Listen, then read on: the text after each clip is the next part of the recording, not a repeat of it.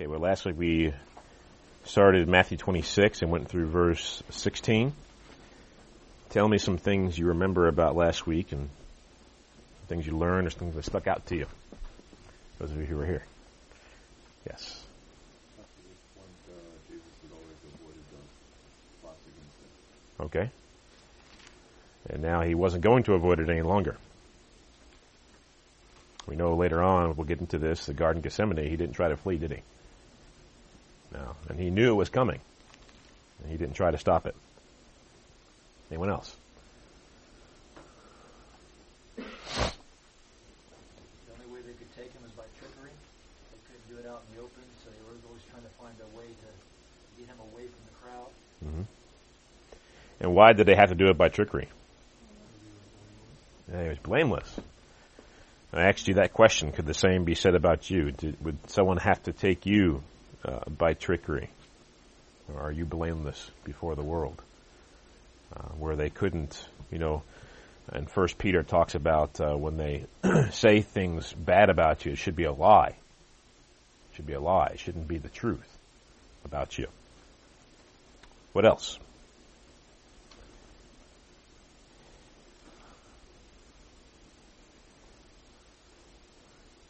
The expense of the oil, that's really significant. I would think we determined it was a pretty good year's salary. Today's standard would have been like $20,000. Yeah, the common laborer's salary was a denarii a day. This was 300 denarii. And so we took the common man laborers from today, about $8 an hour, multiplied by 8-hour a day, which is $64 a day. And so we multiplied by 300 denarii, 300 times, we got $19,200. So in today's wage, that's how much it would have been worth. And then of course the flask itself, which was broken, is worth something as well. So she was willing to break her best, the most important or most expensive thing in her life. She was willing to break it and consider it as nothing to prepare Jesus for his burial, to do the Lord's will. Yes. India.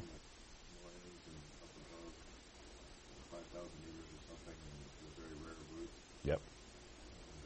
But it was during that time when Jesus was there, and the Romans were using it as well for aromas and oils, but that's why it's so expensive, because you have to hike up to the top of these mountains and dig it out, and it's hard to find, and it's got to be pressed and transported and all that stuff. So I thought that was very interesting. I'm not sure if I'm remembering all those facts correctly, but I think so. Sounds right to me. What else? Anything else?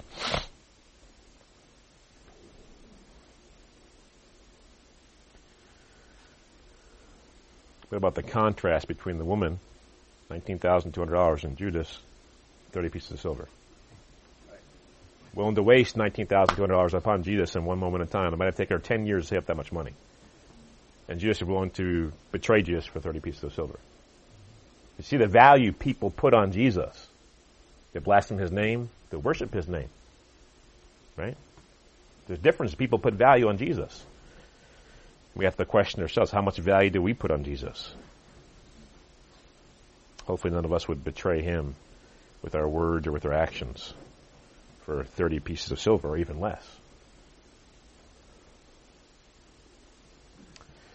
We saw from that time he sought an opportunity to betray him. From that time on. But of course, they want to do it in secret, not out in the open.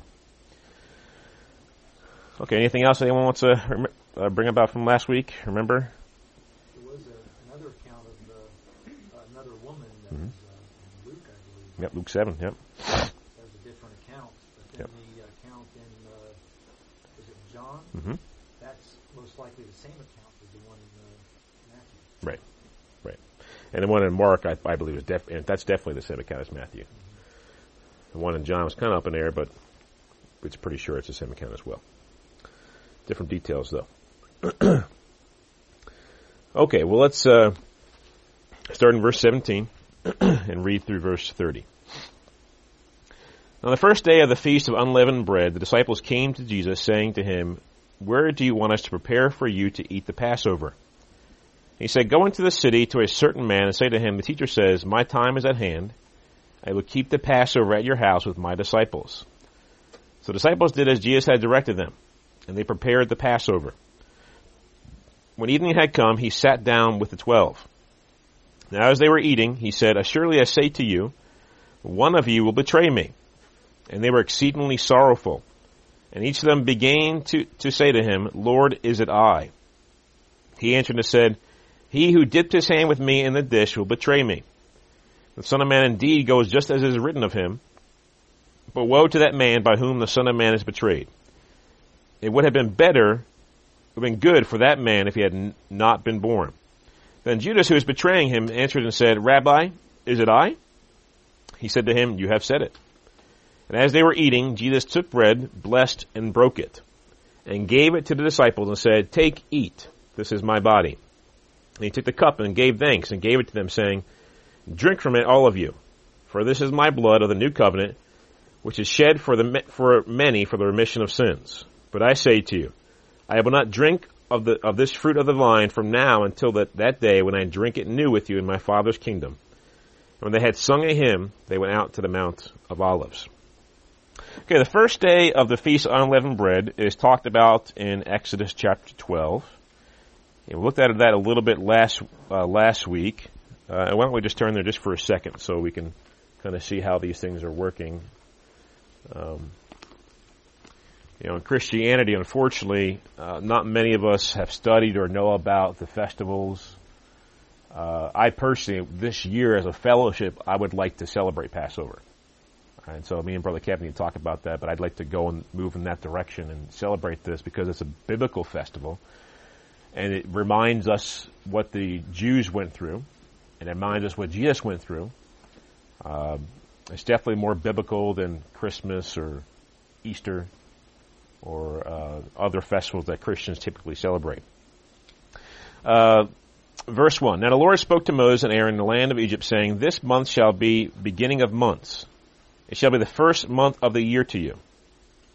Speak to all the congregation of Israel, saying, On the 10th of this month every man shall take for himself a lamb according to the house of his father, a lamb for a household. If the household is too small for the lamb, let him and his neighbor next to his house take it according to the number of the persons. According to each man's need, you shall make your count for the lamb. Your lamb shall be without blemish, a male of the first year. You may take it from the sheep or from the goats. And you shall keep it until the 14th day of the same month. Then the whole assembly of the congregation of Israel shall kill it at twilight. Now that right there, verse 6, is the first day of the Feast of Unleavened Bread. Okay, it's the 14th day of this month, which God is now saying shall be the first month for them. It's the month called Nisan. Okay, N-I-S-A-N in the Jewish calendar. In our calendar, it would be sometime in April, I believe, March or April. So they pick out a lamb, and on the 10th day, on the 14th day, that is when it is killed. That's when the lamb is killed. Okay, at twilight. And in verse 7, they shall take some of the blood and put on the doorposts and on the lintel of the houses. The lintel is a horizontal beam, once again, where they eat it. And they shall eat the flesh on that night, roasted in fire with unleavened bread, and with bitter herbs they shall eat it. So there's unleavened bread involved, there's the lamb involved, and then there's bitter herbs involved. Now that bitter herb, according to Jewish tradition, is horseradish. Okay?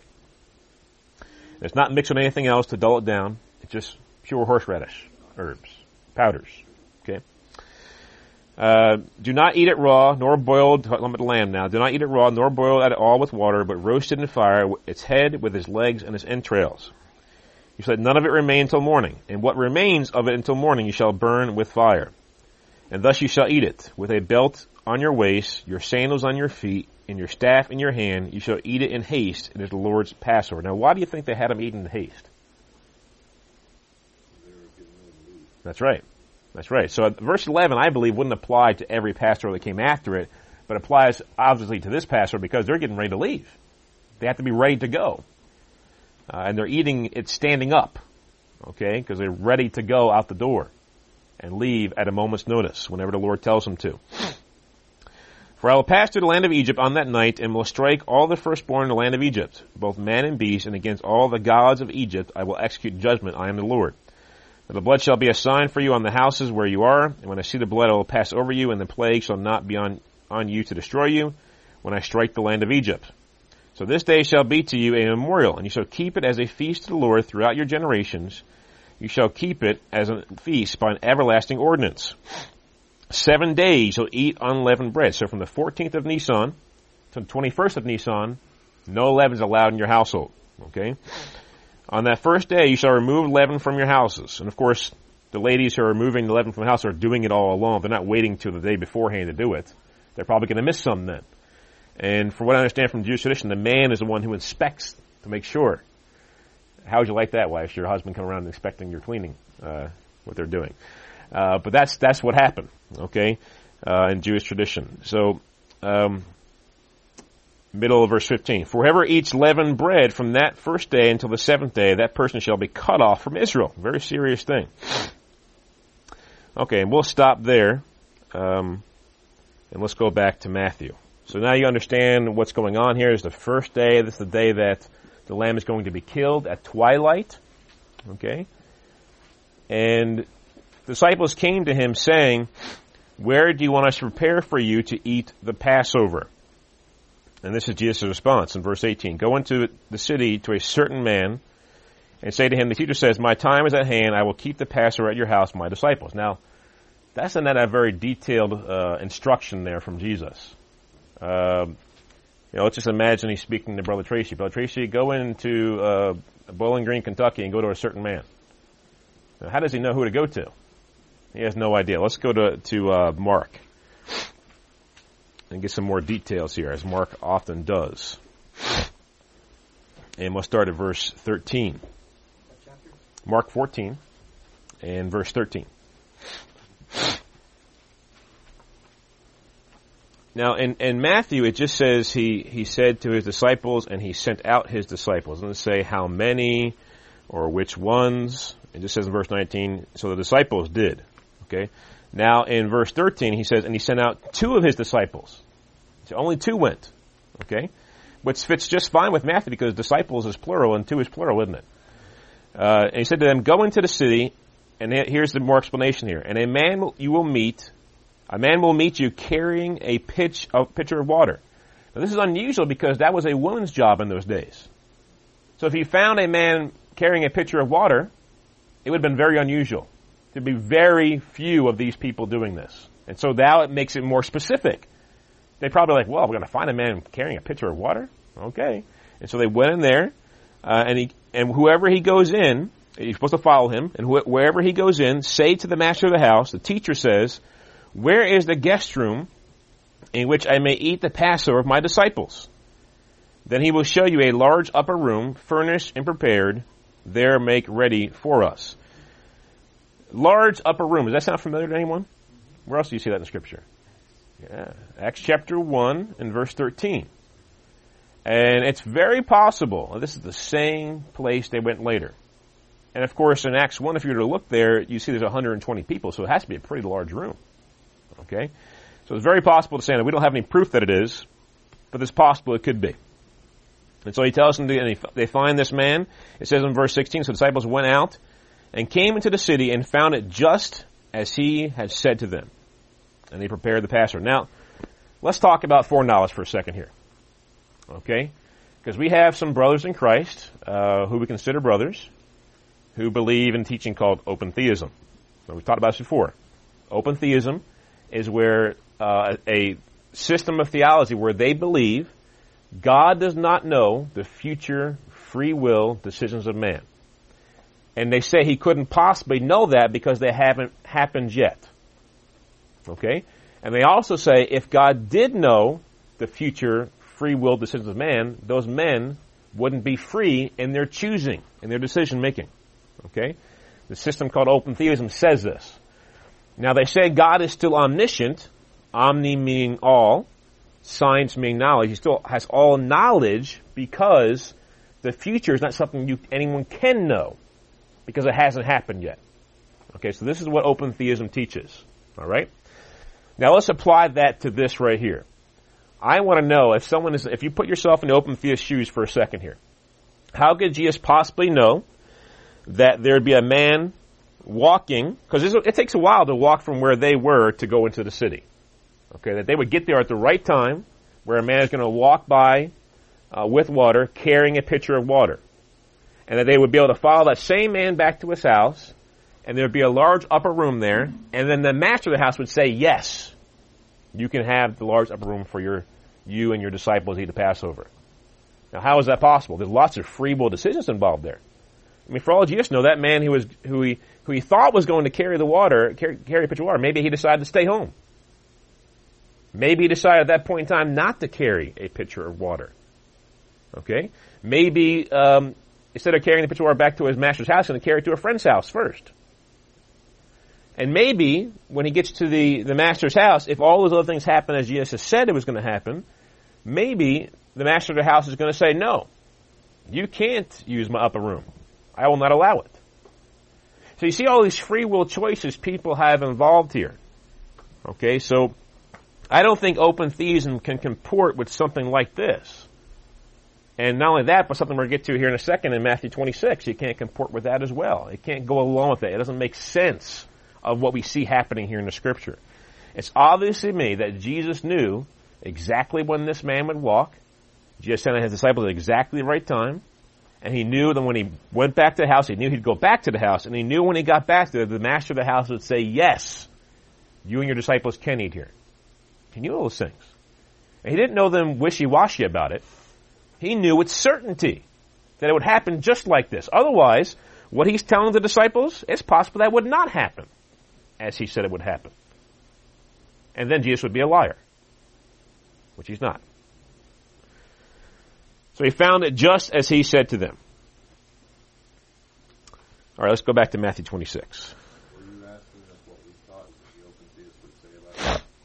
No, I'm not just asking you to put yourself in the open theist's shoes and see how that an open theist could comport that or make sense of that in light of the theology. I don't think they can. You think they can? Well, what I understood, and I always get this confused, but what I understood was that God has foreknowledge in things like prophecy and things that he's orchestrating to make happen. Mm-hmm. Like, this might even fall into that category, I don't know, where he does, he is influencing people to do things to get to the point where he wants to have the Passover lamb, or the Passover supper. Mm-hmm. So but it doesn't address the issue of how does he know that. And Well, I agree God is influencing. I agree God is orchestrating. But influence is different than causation. And so for Jesus to speak with any kind of certainty like he is in Luke, or that was Mark, I'm sorry, that was Mark, to speak with any kind of certainty regarding these things, he has to be able to know for sure it's going to happen just as he said it's going to happen. Now, if we're going to say that he's saying, well, maybe it'll happen this way, maybe it won't, then that's doing with influence. Now, the other point you made, which I do believe in, is when it comes to prophecy, that God brings it to pass. He makes it come to pass. Now, this isn't fulfilling prophecy here. I mean, I don't think Jesus is prophesying. He's just simply telling them what's going to happen. I guess maybe you can call it prophecy if you wanted to. But then you're taking away people's free will who are involved in it. You're taking away the free will of the man who's walking with the pitcher of water. You're taking away the disciples' free will. You're taking away the man who has a house free will. And open theists are willing to say that in certain circumstances. They are willing to say that. doesn't God take away people's free will at that point then? I don't know of any prophecy I would say that about. One prophecy I could think about would be maybe naming of Cyrus, maybe, I don't know. But I don't think God is taking away free will. I think God is foreseeing future events before they come to pass. And that's different than making these things happen. God could do that. He has the power to do that, and he has the freedom to make people do things if he wanted to. But I just don't see that in Scripture. I don't see God doing that in Scripture. I see God using men's free will. He's prophesying about things ahead of time. Even with the case of Cyrus, which they point to, open theists point to, that God takes away his mother's free will or whatever it may be in the situation. Maybe God just knew what his mother was going to name him before he was ever born and just declared it. So, once again, I don't think and I don't separate over people about this open theism issue, but I think it's important enough to teach about it so that you won't be confused about it, won't be detracted over to open theism. I think it is an important issue. I don't think it's. I've had Calvinists tell me, why won't you rebuke the open theists like you rebuke us? And I say, well, I don't think that what they're teaching is anywhere near as bad as what you're teaching. I think I think open theists misunderstand the nature of God, whereas Calvinists malign the character of God. And I think open theists, in an attempt, a failed attempt in my opinion, to vindicate the character of God from any kind of misdoing, they believe in open theism. I think that's probably their starting point, even though they do say they get it from Scripture. So we see the situation here. He gives them the details in verse 19. So the disciples did as Jesus had directed them, and they prepared the Passover. Now we saw it was disciples in Matthew, it was 2 disciples in Mark, and in Luke it tells us the exact 2 disciples. Luke chapter 22 and verse 8. Luke 22 and verse 8.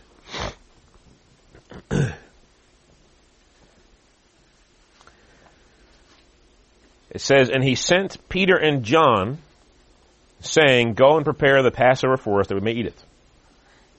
So disciples, 2 disciples, Peter and John are 2 disciples. Now I want to talk a little about the sovereignty of God. We've been talking about open theism. I want to talk a little bit about the sovereignty of God here in this situation. Because we know that Judas, according to the last verse we saw last week, he sought opportunity from that time on to betray Jesus. Now this tells me, I think, why Jesus did this setting up the Passover the way he did it. He didn't plan ahead of time. At least not in a human perspective. He might have been planning in a divine perspective ahead of time. But in a human perspective, he was not preparing ahead of time exactly where they would eat the house, the person's house, because who would have known if he would have done that? Judas would have known. And if Judas would have known he was seeking opportunity from that time forward to betray him, he would have told the Pharisees or whoever it was to come in this house and betray him. And then he wouldn't have finished the Passover with his disciples, and then he would not have instituted the Lord's Supper. So you see the sovereignty of God. He didn't take Judas' free will away, did he? No, but he decided where they would eat as they were going along, not ahead of time, and he didn't send Judas to be one of the people to prepare it, did he? He sent Peter and he sent John. And you see the hand of the sovereignty of God in this, that God saw a person who would allow Jesus to eat in his upper room, his guest house, the same kind of guest house he would have seen before Jesus was born. And we talked about that. There was no room for them at the inn, an upper room. And so he saw someone who would allow this. And he saw how he would allow the disciples to recognize which house to go to. He didn't tell them the name of the person's house, because guess who was still there when he was saying these things? Judas. If he said, listen, it's this guy's house on Straight Street, or on Broadway, wherever place it may be, and his name is Paul. Judas would have known. He would have left right then, went straight to the Jewish authorities, and they would have met them at the house to betray him. So you see the sovereign hand of God in this. And although the sovereign hand of God is involved in it, we don't see sovereignty defined as taking away free will, or God forcing things to happen. You see God orchestrating things. So Judas is not able to kill Jesus or betray Jesus before the right time. It goes back to Romans 5:6. When we're still without strength, in due time, at just the right time, Christ died for the ungodly. So timing involved here. And God was orchestrating this, but no free will is taken away in the process. Okay, when evening had come, he sat down with the 12. Now as they were eating, he said, assuredly I say to you, one of you will betray me. Now this right here, this warning of one of them will betray me is the first of 3 warnings at this supper. This is the first one. Okay? And as you see, it's before the institution of the Lord's Supper, which is from verses 26 through 30. It's before that he gives this warning. Let's go to Luke 22, and let's see the second warning of this. I'm just doing this to give you a chronology of events, give you a time frame here to get you understanding exactly what's going on. Luke chapter 22. And we see in verse 14, starting there, and then starting in verse 17, he talks about the cup, and the bread, the blood of my new covenant in verse 20. And then this is after the Lord's Supper now, the institution of this. He says, behold, the hand of my betrayer is with me at the table, on the table. That's the second warning now. So you see the first warning before the Lord's Supper, the second warning after the Lord's Supper. Now turn to me with John chapter 13. This is the final one.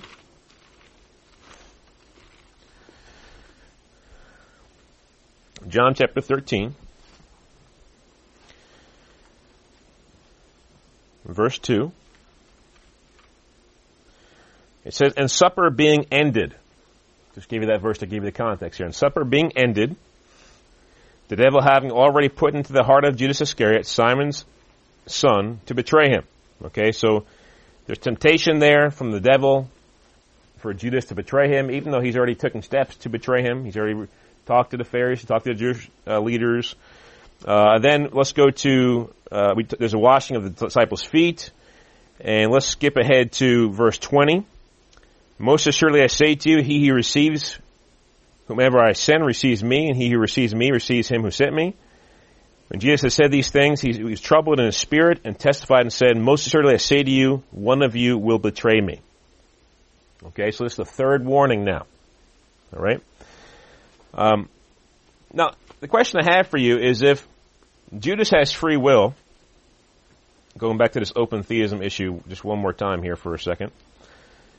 If Judas has free will, and the open theists would agree with that, they wouldn't say this is one of those issues where the Judas has no free will, or where God's causing it to happen. Okay? How can Jesus emphatically say 3 separate times, one of you will betray me? How can you say that from the open theist perspective? You can't say that not with any kind of certainty. He can say, Judas, I can see what's in your heart right now, and to me it seems like you're going to betray me. But couldn't Judas change his mind? Yeah, he's got free will still. In fact, if you go back to John for a second, it says Satan didn't even enter his heart until after he took John chapter 13 and verse 26. John asks him the question that Peter asked him to ask, who it is. In verse 26, it is he to whom I shall give a piece of bread when I have dipped it. And having dipped the bread, he gave it to Judas Iscariot, the son of Simon. And after the piece of bread, Satan entered him.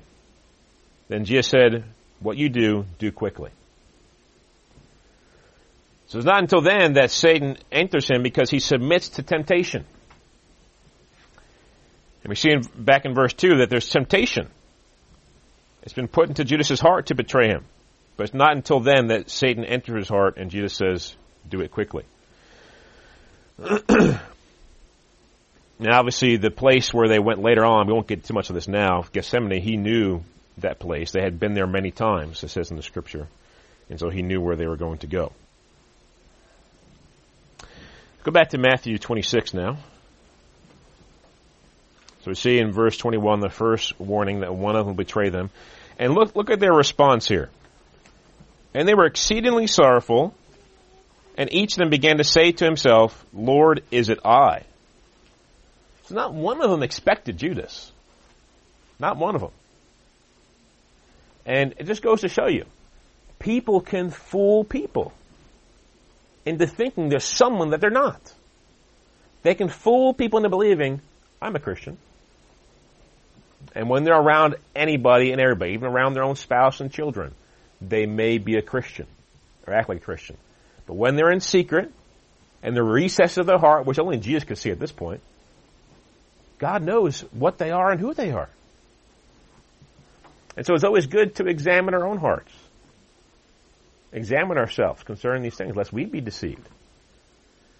Judas wasn't deceived about himself, though. He knew what he really was. He knew what he really was. But no one else knew besides Jesus and God. Because he kept it very hidden, very well. To the point that 3 years later, after spending day and night together with these other 11 guys, they didn't see it. They didn't catch on. They had no idea. To the point where they even asked, is it I, Lord? Am I the one who's going to betray you? That's how far it went. So we need to always keep before our eyes that God, when we're thinking, when we're talking, when we're acting, that God is watching. God knows. Who cares if no one else is watching? Who cares if your parents aren't watching? Who cares if your brothers and sisters aren't watching? Who cares if your spouse or your brothers in Christ are not watching? God is always watching. And he knows. No, nothing fools him. Like 2 Timothy 2:19 says. The solid foundation of God stands, having this seal. God knows who are his. And let everyone who names the name of Christ depart from iniquity. Yeah, you can't fool God. And then it says in verse 23, they said, Lord, is it I? He answered and said, he who dipped his hand with me in the dish will betray me.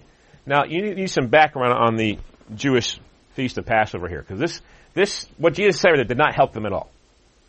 Because at this point in the Passover Seder, the order of the word Seder in Hebrew means order, the Passover order, they're all dipping in the dish. And what's in the dish? The bitter herbs. And the bitter herbs are a reminder of the slavery in Egypt. And at this point in time, it's a reminder of Jesus' betrayal. That one of them there is going to betray him. And I don't know if I've never done it myself, I've heard about it, but have you ever taken a unleavened bread, dipped it in and got a spoonful of horseradish on the end of it and took a bite of it? It's going to make you cry. It's so strong. One guy from Jews for Jesus said that it'll clean out your sinuses in the back of your head. Okay? You really have no choice in the matter. You're going to cry. You're going to weep over this. And surely they should be weeping over one of them betraying Jesus. And surely Jesus should weep over one of his own disciples betraying him. And so they're all dipping. So it doesn't help them out. That didn't narrow it down. We saw in John 13 that when Jesus dipped in and gave it to him, that's when. And even then, he spoke this to John. He said, he who I dip and give it in the bread and the sauce and give it to him, it's he. And he gave it to me. Even John didn't understand. If you're reading John 13, he still didn't understand that he was talking about Judas because he didn't expect Judas of anything. He didn't suspect him of anything. He thought he was going out to give money to the poor or something like that, or buy more things for the festival, for the Feast of Unleavened Bread, which was held for 7 days. And so we see this bitter bread being eaten by them. It says in verse 24, the Son of Man indeed goes just as it is written of him, but woe to that man by whom the Son of Man is betrayed. It would have been good for that man if he had not been born. So better for Judas if he had never been born. Now what does it mean when it says as it is written of him? Well, let's just go to Psalm 41:9 for a second. Now we've talked about this before, so I'm not going to go into too much detail about this. But this is a parallel prophecy concerning David and Ahithophel, one of his trusted counselors, supposedly trusted counselors, in Psalm 41 and verse 9. And Jesus quotes this in John 13. He quotes this verse in John 13. It says, even my own familiar friend in whom I trusted, who ate my bread, has lifted up his heel against me. So David at one point in time trusted Ahithophel. Jesus at one point in time trusted Judas, and he could be trusted. And we saw that in Matthew 10. We've got that many times in this fellowship. In Matthew 10, he was trusted with many things. If you want to read more about this story, let's see, it's in, I think it's in 2 Samuel. And you can read about that in 2 Samuel chapter 15. Let's see here. Make sure I got my scriptures right here.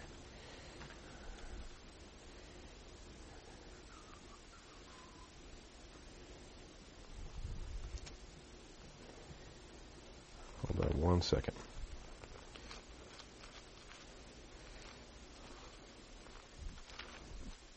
See, it's good to have notes. I write them down in my Bible, so I always have them with me. 2 Samuel 15 and verse 12 is the first mention of Ahithophel being a part of the conspiracy with Absalom, David's son. And then you can also read about it in chapter 16, 20, verses 17 and verse 4. And I just want to point out a couple things here. In verse 12 of 2 Samuel 15, it says, then Absalom sent for Ahithophel, the Gilonite, David's counselor, from this city, from Gilo, while he offered sacrifices. And the conspiracy grew strong For the people with Absalom continually increased in number. That's chapter 15 and verse 12 of 2 Samuel. And in 2 Samuel 17 verse, 16. And it says in verse 15 of chapter 16 of 2 Samuel, meanwhile, Absalom and all the people, the men of Israel, came to Jerusalem, and Ahithophel was with him. And they asked Ahithophel for advice. In verse 21, it says, and Ahithophel said to Absalom, go into your father's house, father's concubines, whom he has left to keep the house. And all Israel will hear that you are abhorred by your father, and the hands of all who are with him will be strong. So he's going to go to his father's concubines and commit adultery with them. And then chapter 17 and verse 1, moreover, Ahithophel said to Absalom, now let me choose 12,000 men, and I'll arise and pursue David tonight. Will come upon him while he is weary and weak, and make him afraid. And all the people who are with him will flee, and I will strike only the king. Does that sound familiar? Judas, who was betraying him, brought soldiers out that outnumbered the soldiers Judas had with him, and he betrayed him when he least expected it, while he was weak. Okay, because Jesus was weak in the garden. And all the people who were with Jesus, they fled, didn't they? So you see a lot of parallels here. And the last parallel I want to show to you here is in verse 23. So you see once again that a trusted friend of Jesus, Judas, a once trusted friend anyway, betrayed him to his enemies, made a conspiracy against him, was planning to attack him at night. Now, Absalom rejected the advice of Ahithophel, did not do that. And when Ahithophel saw that it happened, in verse 23 it says, now Ahithophel saw that his advice was not followed. He sat on a donkey and arose and went home to his house, to his city. And he put his house in order and hanged himself and died, and he was buried in his father's tomb. So Ahithophel's advice was not followed, and he knew, since it wasn't followed, David was not going to be overthrown, and he knew once David came back into power, he would be killed. So he went and hung himself. And he had worldly sorrow, didn't he? Same kind of worldly sorrow that Judas had. And so that's what Jesus is referring to here when he says, it will go just as the scriptures have written about him. But does those scriptures ever mention Judas by name? And that's why Jesus can say, with a clear conscience, woe unto that man who does it. It would be better for him to have never been born. He said, there's no God forcing Judas to do this. There's no predestination involved in that sense. There's a telling of it will happen, of how it will happen as a parallel prophecy. But it doesn't give name. It doesn't mean he's forcing anyone to do it. Okay, verse 25. Then Judas, who was betraying him, answered and said, Rabbi, is it I? He said to him, you have said it. Now, once again, this is before that last one in John 13. So Judas at this point, Christ has already said to him, he must be sitting right next to him. It must be John on one side and Judas on the other side. Isn't that a contrast? The beloved disciple and the one who's going to betray him. But he must be sitting real close because he says it to him in such a way that none of the other disciples hear, because later on they still don't know where he's leaving for. They still don't know that it's him. So this is earlier on before he institutes the Lord's Supper. And so Judas already knew that Christ had said, yes, it is you. And so when he gives him that bread later on, he submits to the temptation from the devil and goes and does it. Verse 26, now as they were eating, Jesus took bread and blessed and broke it and gave it to the disciples and said, take, eat, this is my body. Now there's some interesting stuff going on here that we need to really understand the Passover festival here. And I want to talk about this a little bit now. Okay?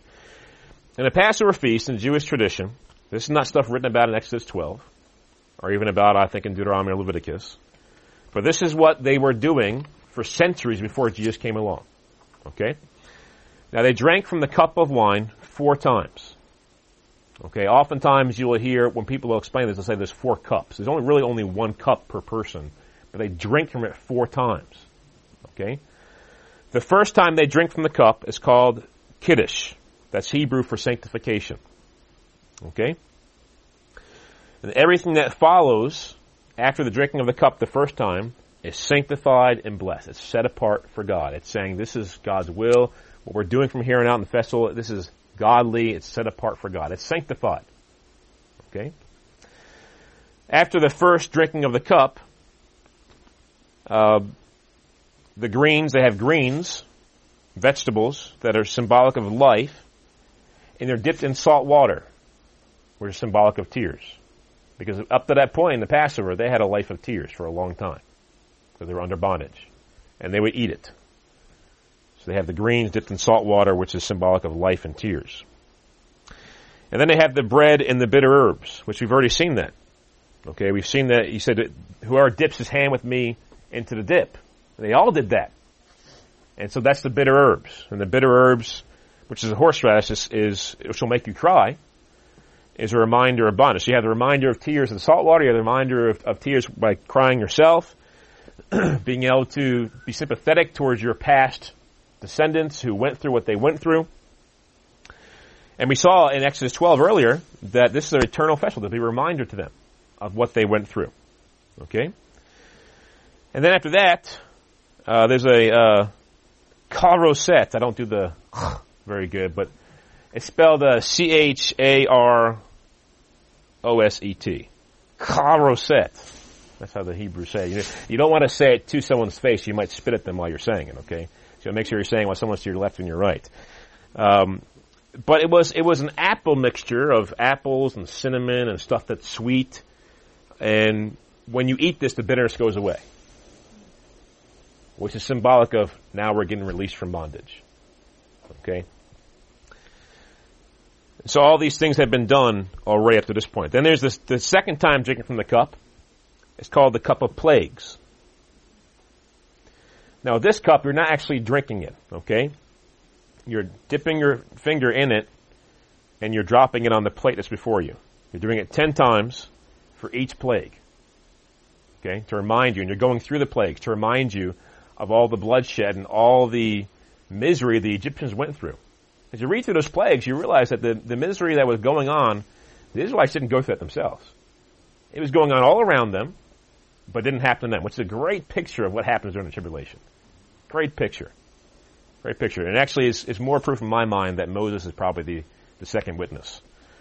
The two witnesses, they called down plagues upon the world as we know it at that point in time. That's the second cup of plagues. And then comes something called the matzah tash. Matzah means unleavened bread. Tash means bag. Okay? The unleavened bread bag. Matzah tash. Okay? This is really interesting. And this matzah tash, it's a flat bag, because it's got flat bread in it. Okay? And there's 3 chambers in there, with 3 pieces of bread in there. These 3 chambers. Okay? 1, 2, 3 chambers. And if you were to ask a rabbi, well, why are there 3 compartments? They would reason in this way. They'd say, well, maybe because of the patriarchs, Abraham, Isaac, and Jacob. Or they may say because of the priests, the Levites, and the people. But they don't really know for sure. But I would reason to you, it means the Father, the Son, and the Holy Spirit. It's a triunity. 3 pieces of bread, 1 bag. Okay? And Jews are still doing this to this day. Bear in mind. Okay, so they're still doing this. Now the first bread is not touched. The third bread is not touched. But the second bread is touched. It's pulled out. It's broken in half. Okay? Half is put back in the bag. The other half is put in a separate linen cloth bag. And it's set aside as hidden for a period of time. Okay?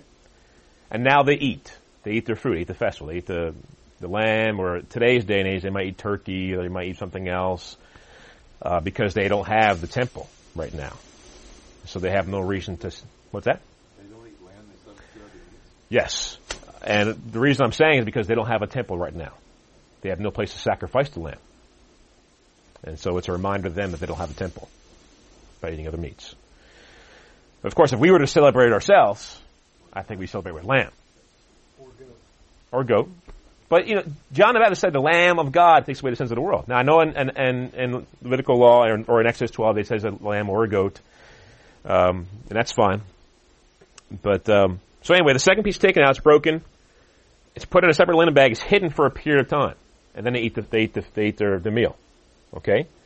So after the meal, now we're to the point in verse 26. Okay? Now, in Jewish tradition, the children who are around during this feast, the head of the household went and hid this half piece in a linen cloth and hid it somewhere in the house. And now the children are allowed to go and try to find it. Okay? And they bring it back to the head of the house, whoever finds it, and they get some kind of reward for that. Now, obviously, that's not what happened in Jesus's, because I don't think there's any little children there. But this still applies. This whole that part is something that you would do if you had children, but that still applies. That it's hidden away for a period of time, and now after this, the linen comes back. He takes it out of the linen and begins to break pieces off. Here you go, Peter. Here you go, John. Here you go, Judas. He's breaking it off and he's giving to them. Does that sound familiar? Sounds familiar to me. Breaking it off, unleavened bread. Now it's interesting. The Jewish people celebrate this every year. Those who are serious about their faith anyway, not just Jewish by lineage. And we have the middle piece, Father, Son, Holy Spirit, is taken out from where the Father and the Holy Spirit are. He's taken out of there. He's broken in half. Okay? He's put in a linen cloth, and what was Jesus buried in? Linen cloth. He's hidden for a period of time. And then he comes out. Okay? So that's what you see going on here. So it helps you get a better picture here of what is actually going on here. Jesus is following in these Jewish traditions here. And he's saying to them, and this piece of bread here is called the bread of affliction. That's what it's called by Jewish people. The bread of affliction. Before it's broken in half. Okay? And the part that's put away is called athikomen. Okay, that's what the part that's put away in the linen, that's hidden away for a period, that's called athikomen. And it means it comes later, or it means dessert. It's the last thing you eat. The last thing you eat at the meal. So it's called the bread of affliction, which Jesus is about to deal with. Affliction. He says, take, eat, this is my body. This is my body, my bread of affliction. I'm about to go through a lot of affliction here. And let's just detour here for a second from what I'm talking about at Passover. Let's talk about what actually happens with this bread here and this juice. Does this bread really become the body of Jesus? Okay? Roman Catholics would have you believe that when you take this, it actually literally is the body of Jesus. Okay? And the wine literally becomes his blood. Okay? Now, tell me, this is when it's being instituted right here by Jesus. Jesus is in the flesh. Was parts of his flesh like disappearing off of him as they put it in their mouth? Was blood coming out of his body or being drained from his body as they drank the cup? Now, so we see from the beginning when it's first instituted, it's symbolic. And I think Roman Catholics, they don't understand the background of the Passover here. If they did, they would understand why he's saying what he's saying in situations here. So take, eat, this is my body. Now the third time drinking the cup here in verse 27. Then he took the cup and gave thanks and gave it to him. Now the third cup is called the cup of redemption. Imagine that. The cup of redemption. And what happens when Jesus saves you? He redeems you from every lawless deed, Titus 2 says. Every lawless deed. This is my blood of the new covenant, which is shed for many for the remission. Remission also means forgiveness. Forgiveness of sins. But I say to you, I will not drink of this fruit of the vine from now until the day when I drink it new with you in my Father's kingdom. So this Passover is going to be celebrated, I believe, in the kingdom as well. So we see here, if you understand what's going on here, it makes a lot more sense here. And then at the end of the festival, before they sing here in verse 30, there's a fourth cup left out. And this cup is left out for Elijah. We talked about this before when we talked about John the Baptist and who he was and the two witnesses and who they are. And a cup is left out for Elijah. And they actually open the door to see if he'll come in. And I actually believe, I'm leaning toward this anyway, that Elijah, when he's one of the witnesses and he is revealed, that he might actually be revealed on this very day. On this first day of the Feast of Unleavened Bread. That he'll be revealed on that day. And that's when he'll begin to talk. And we talked about John the Baptist's birth, when he was born. Now, if you can think back to then, it was a long time ago. Remember me telling you that I believed he was born either on this day or right near this day, and that maybe he came out to get circumcised on the 8th day. It may have been this very day. And someone in the spirit and power of Elijah was right there in their midst being circumcised as they set out a cup for Elijah. And then verse 30, it says, they had sung a hymn, they went out to the Mount of Olives. And that's the very end of the festival, or the first day of the Feast of Unleavened Bread. They sing Psalm 113 through 118. And you can look at that on your own time later on. All right, so hopefully this helps you to understand what is really going on here and what is behind what we drink and what we eat when we take the Lord's Supper and what they go through. And hopefully, we all have different ways of learning, our primary ways of learning. Some are auditory, some are visual. I like to see it actually happen before me. So maybe this coming Passover we could celebrate something like this together as a fellowship and go through the whole thing just as they would have gone through it, including the horseradish, unfortunately, to kind of get a taste in our mouth for what they would have gone through. And of course, I'm not saying we have to celebrate these festivals or that we're trying to become Jewish or that if you don't celebrate this festival, you're a sinner, like that. Just, if we're going to celebrate festivals, it seems good to me to celebrate ones that are found in the Bible.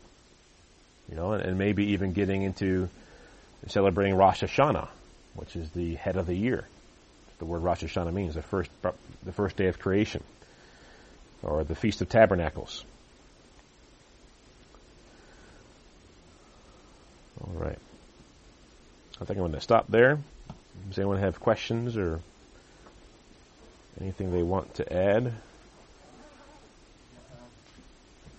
With the account of Judas, obviously in John 13, this happens after the feast, that Satan enters into Judas. Right. And I see here again in Luke 22:3, right, where Satan entered into Judas, what seems to be maybe before the feast, unless this is some kind of retelling or something, but it seems like before the feast, so it seems like Satan entered in more than once. So would you think that maybe that's, I don't know if I really want to infer too much from that, but it almost seems like there's kind of a battle going on with Satan entering into Judas and then Satan leaving, and then Satan entering into him again. Right. Yeah, I would agree with that. I would agree there's a battle going on. I looked at that too. That is definitely beforehand. Right. That's when he first decided to go betray him to the leaders in Luke 22. And so definitely that's beforehand. And I guess the way I've kind of looked at it is that, Satan is kind of using him. But of course, Judas has to give him permission to. There has to be, sin, a foothold for the devil. And that's what the Bible says, do not give the devil a foothold. If you give him a foothold, I don't remember the children, I gave this analogy. I used to fight with my sister a lot when I was younger. And I would chase her through the house, and she would run to her bedroom and try to shut the door. And if she got the door shut and then locked the door, I had no way of getting in there and, fighting with her, arguing with her, physically hurting her like I used to try to do. And but if I got to that door and got my foot in the doorway, with my shoe on, of course, not my bare foot, and got my foot in the doorway, was she going to be able to shut the door now? Now I can barge right in. Now, if she got the door shut and didn't get it locked, I might be able to turn it and get it open. It would be more difficult. But if she got it shut and she got it locked, it's going to be very difficult for me to get in. So when it comes to her, let's bring us back to our analogy of not letting the devil have a foothold. We're going to have no foothold in our life to let the devil get in and mess us up. If he gets a foothold, he's going to barge right in. He's going to barge right in. And we saw that one of Judas' sins, at least the one we know of, was stealing. He was a thief. That was a foothold for the devil. And, Satan decided to use him for these things because, and we even talked about before in this fellowship about demonic repossession and how if someone gets their house cleaned out, but their house is empty, it's not filled with the Holy Spirit, that demon will come back with more demons and make it even worse. And so Satan, he is called, Judas is called, I think in Acts 1 or 2, he's called the son of perdition. The only other person in Scripture who's called that is the Antichrist. And the Antichrist has Satan in him too. And so, I think that when Satan comes into someone, he doesn't have to stay there. He can leave anytime he wants. And I think he went into Judas for that period of time in Luke 22, and then he left him.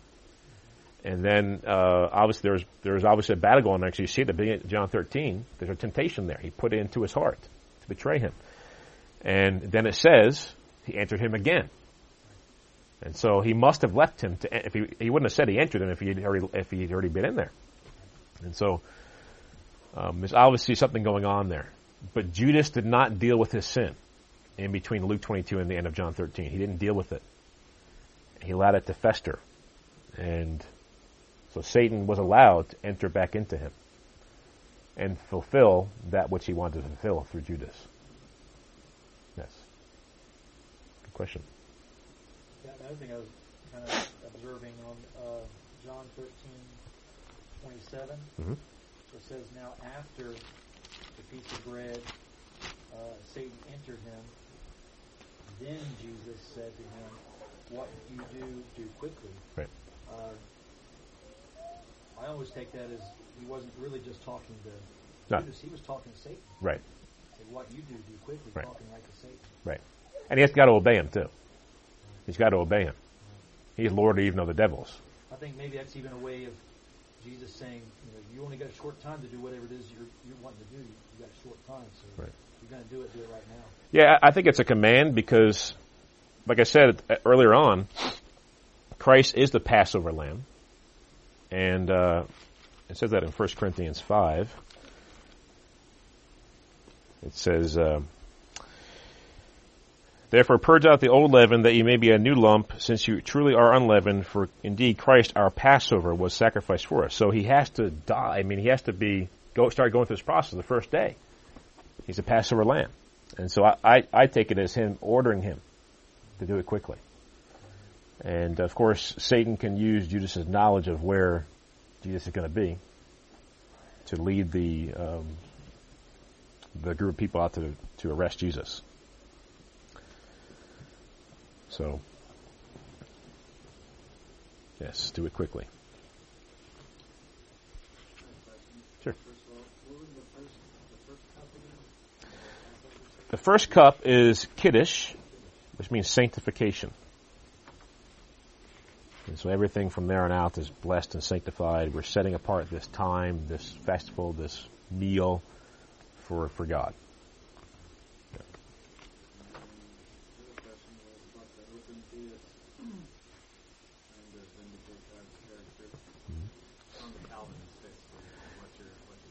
Right, because they take the same presupposition as the Calvinists that if God can know the future free will decisions of man, that he had to have caused them. That they have no free will if God knows about them. And so the Calvinists and open theists agree on that. And so in order to vindicate God's character, because if God is causing everything that happens to happen, he is, by definition, the author of sin. He is not holy, holy, holy, because there's more sin in the world than there's holiness. It's good. Right. It's a philosophical argument. And I think it's bad philosophy, because philosophy is philos and sophia, two Greek words, love of wisdom. And where does wisdom come from? Its source is God. And if God declares that man has free will in something, even though he knows they're going to do it, then he's not causing it, and you can know the free will of something without causing it to happen. Yeah, I agree. But it's a philosophical thing. What is these verses are pretty clear that you went through here. One will betray me. Mm-hmm. I don't see. There must be other verses that they're really trying to combat. Are there some main verses that the Calvinists use that the open theists are really trying to vindicate God on? As far as whether God is causing things to happen or not. There's some main ones. These ones are. Well, it's not necessarily verses they're trying to combat. It's ideas they're trying to combat. But there's lots of verses that people would bring to open theists and say, well, how does God know, like Peter's denial 3 times? God could cause the rooster to crow at a certain time. Okay, we got that. But how does he know that Peter's going to deny him at all, let alone 3 times? I mean, he's given Satan permission to sift Peter as wheat. There's temptation involved there. But how does he know Peter's not going to decide to only betray him one time, or 2 times, or maybe 5 times? Maybe he denies him no times. Maybe he repents before that comes to that point. And so it becomes a probability issue. He'll say something like, well, God is so smart that he can see, like he's a smart chess player. It's called one guy calls it a cosmic chess player in one of his articles he writes about it. That he can see all the moves you're going to make ahead of time before you make them. Okay, but how do you know the chess player is going to choose to make the moves you see he's going to make? So there's that issue that we're dealing with there. And so I've never heard an open theist deal with these kind of scriptures that I've brought up about God knowing. I've heard them say things about this and about Peter, about other verses I've brought up, like in Revelation. I don't hear them deal with those things. And I think that's really one of the reasons why, when it comes to Revelation eschatology, that open theists are usually amillennialists, because they can just muddy the waters and make things, everything's symbolic, everything is just figurative, nothing is literal. If nothing is literal in Revelation, then sure, you might be able to make an open theist case for Revelation. But when God declares things are going to happen, and that was written in 96 AD. We're in 2012. These things still haven't happened yet. That's a lot of free will decisions. This doesn't seem like open field needed at all to indicate God at all. I mean, they do have their scriptures. They use Jonah, and they use Hezekiah's life being added to him, and they use God being, distraught about the condition of mankind in Genesis 6. But I think we have answers for all of those things. Typical answers for those things that make more sense and go along with the rest of Scripture instead of taking a verse here and there and making a doctrine out of it. So. You mentioned that the Passover was past, and the Jews celebrating the past, and then they still seem to today. And I think if Christians were to celebrate it, it would actually make the Jews jealous. And it has meaning for us in that we are, in a sense, in Egypt. And we are, in a sense, going to be set free from this Egypt, this world, when he comes back. So I just throw that out there. Egypt is usually symbolic with sin, and so is leaven. And so you celebrate the Feast of Unleavened Bread. It's a time of examining yourself, which is why when we go to the supper, Paul tells you to examine yourself. Make sure there's no leaven in your life. And don't drink this blood and this cup in an unworthy manner. It's a cup of redemption. Have you been redeemed, delivered from every lawless deed? So, I think that having the Jewish background helps give more meaning to what we're doing. And I think a lot of people, they just kind of go through the motions when it comes to these things. And so, I think it's a good festival. Not only does it help us to remember the past, and we can go through the plagues and what happened in Exodus, reminded that story of God's power delivering the Jewish people out of how He delivered us out of sin, and how eventually He'll deliver us from this wicked world into the new heaven and new earth. But it reminds us of Christ's sacrifice and getting sin out of our life, if there is any, making sure we're being pure before Him. And so I'm studying it more and more. I mean, Brother Kevin can talk about it. Getting together for that. All right, anybody else? Yeah, I kind of want to just add to that. Sure. I've been doing a little light study on the feasts. Mm-hmm. Really, all of the feasts have shadow pictures all throughout each one of them. Mm-hmm. And all of them are about the Messiah, all of them about Jesus. And then, of course, some of them we see have already come to pass. Those things that symbolize have already been taking place. And there are some things, like what you pointed out with the cup for Elijah, that are still future tense. Mm-hmm. So, yeah, I think we would get a lot out of doing, at least one of them, or if it's convenient that we could even do all of them. Yeah. We would actually learn a lot from that, I believe. Yeah. So I think it'd be a good teaching experience. It's good. I think it's good, at least for me it is, it's good to actually see it take place rather than just talk about it or read about it. It brings more meaning to it and helps you understand it better. Amen. Is there a Jews for Jesus chapter nearby that might help us the first year? Don't think so. I was looking on their website. I didn't go through all the people who are, leaders or members of them, but most of them are in New York or California or big cities where there's lots of Jewish people. We had seen out in Hawaii that the first year that I was saved, we saw a Jews for Jesus came, and he didn't set everything up, but he explained the table and did all these things. Yeah, I mean, But we didn't partake in it. We just viewed it. yeah, there are some who travel around and they'll do like a little seminar on how it goes, but you can watch that video online. A video of him doing that for free. And I did look up places in this area where they're doing them this year or next year, and the closest place was somewhere in Missouri. Well, it's like a 6-hour drive. I mean, I'm talking about the very tip, like right where Kentucky and Missouri meet, right around there somewhere, some kind of Baptist church. So